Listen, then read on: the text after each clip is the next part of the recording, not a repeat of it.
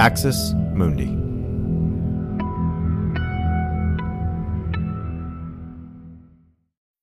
Sign up to The Economist for in-depth curated expert analysis of world events and topics ranging from business and culture to science and technology. You'll get the weekly digital edition, online-only articles, curated newsletters on politics, the markets, science, culture and China, and full access to The Economist Podcast Plus. The Economist is independent journalism for independent thinking. Go to economist.com and get your first month free. You're listening to an Irreverent podcast. Visit irreverent.fm for more content from our amazing lineup of creators.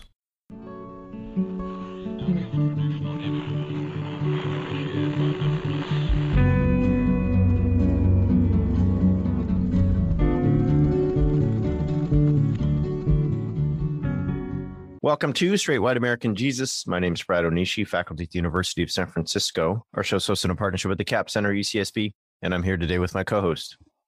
I'm Dan Miller, professor of religion and social thought at Landmark College. Nice to see you, Brad, as always. Good to see you too, Dan. I think we're both at that point of the semester. I always tell my students this is the hard time because we have Thanksgiving break in fall, and so does not provide a rational break. So instead of like getting a break at the end of October, which would make total sense, we get at the end of November. So there's this huge stretch of time, and this is where people start getting sick and colds and not wanting to come to class, and professors are trying to keep up on grading and failing and blah, blah, blah. However, professors like us are looking forward to November because we have a live event, and y'all have heard about it by now. So I'm not going to go over all the details. We have a live event November 18. Join us in Denver. I want to answer one question that a bunch of people have asked, which is if you sign up for the live stream, will you be able to watch it later if you have a conflict, or maybe you need to watch an hour and then go take your kid to, practice or get to family dinner or something? And the answer is yes. So if you sign up, we will make sure you can watch the live stream anytime you want, and we'll make that available to you. Second, Dan, we have a brand new sponsor for the event, the Baptist Joint Committee. So if you all remember, Amanda Tyler, who's the leader of that organization, came on the show a couple months ago. Amanda worked with Andrew Seidel to do a report on January 6th. And Amanda and the Baptist Joint Committee lead up a initiative called Christians Against Christian Nationalism. So as you can imagine, they're a perfect partner for our event. And we just want to say thanks to the Baptist Joint Committee. We're super thankful for your support, and we look forward to working with you. I just want to throw out there, this is, because I'm the sort of de facto former SBC, Southern Baptist Convention person.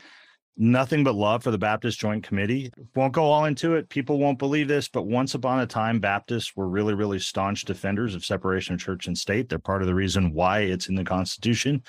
And years ago, when there were still battles in the SBC about whether they were going to be moderate or just firmly conservative and so forth, the Baptist Joint Committee kind of held that traditional line of separation of church and state and anti-Christian nationalism and all of that, and was basically forced out of the Southern Baptist Convention, and has been a voice sort of for that within the kind of progressive Baptist circles for a long time. So really, really excited about that, and just nothing but a lot of respect and love for the work of the Baptist Joint Committee. Yeah, no, could not be more excited that they're going to be sponsoring and helping us to sponsor and make happen this event. So, all right, Dan, let's get into it. Yesterday afternoon, there was the last January 6th Select Committee hearing. It ended with the thing that I think everyone is talking about, which is the committee voting to subpoena Donald Trump. We can talk about that if you'd like, Dan, and I'm happy to get into it. My very short and trite conclusion is that it was good to do because of history and because of principle, and I'm glad they did it. There's no chance in hell that Donald Trump's ever going to sit down and testify or say anything. So happy to talk more about that here in a minute. What I really do want to talk about, though, is just sort of some of the new things that came out. And if nothing else, these committee hearings have just been great reminders in a time when we're all so distracted by everyday's news because of the ways that we consume news now.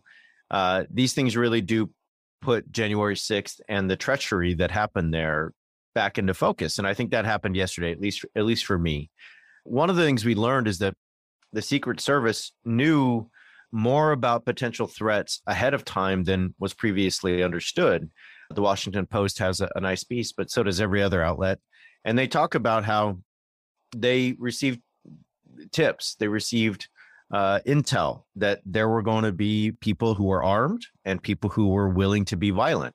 As early as December 26th, Secret Service officials were sharing tipsters' warnings and had intel that extremist groups had plans to come to the Capitol and were willing to be violent. The written record says they think they will have a large enough group to march into D.C. armed and will outnumber the police so they can't be stopped. Their plan is to literally kill people. So, Dan, I think this brings up a couple things for me. One of them is we already knew that there was a grand failure on the part of law enforcement to prepare for January 6th. If we go all the way back, to some of the previous hearings and some of the previous things we learned there, there's a great report out. Well, there's all kinds of stuff that has come out of the hearings. But one of the things is, and this is actually from Washington Post, even before the hearing started, is just how law enforcement didn't act on tips, didn't act on intel that they had. And so if we go back to Washington Post from actually almost just about a year ago, it says alerts were raised by local officials, FBI informants, social media companies, former national security officials, researchers, lawmakers, and tipsters, and on and on and on. That WAPO did an investigation with 230 people and thousands of pages of court documents, audio, video, photographs, and they found that across kind of security institutions in the United States, there was just a grand failure despite having warning that people really were planning this and that there was a president who was encouraging them to come and encouraging them to raise hell and all that kind of stuff.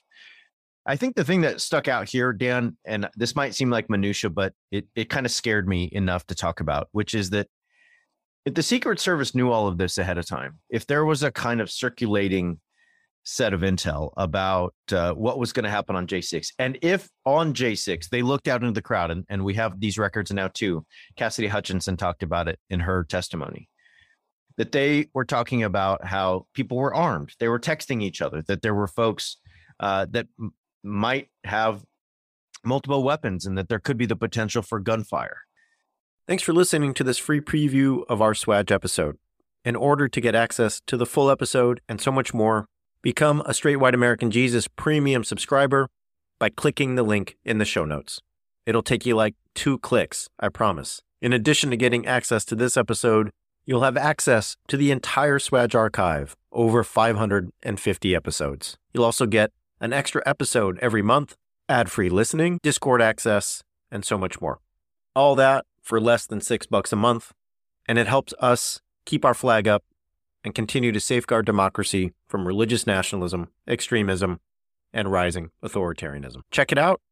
It's not hard, I promise.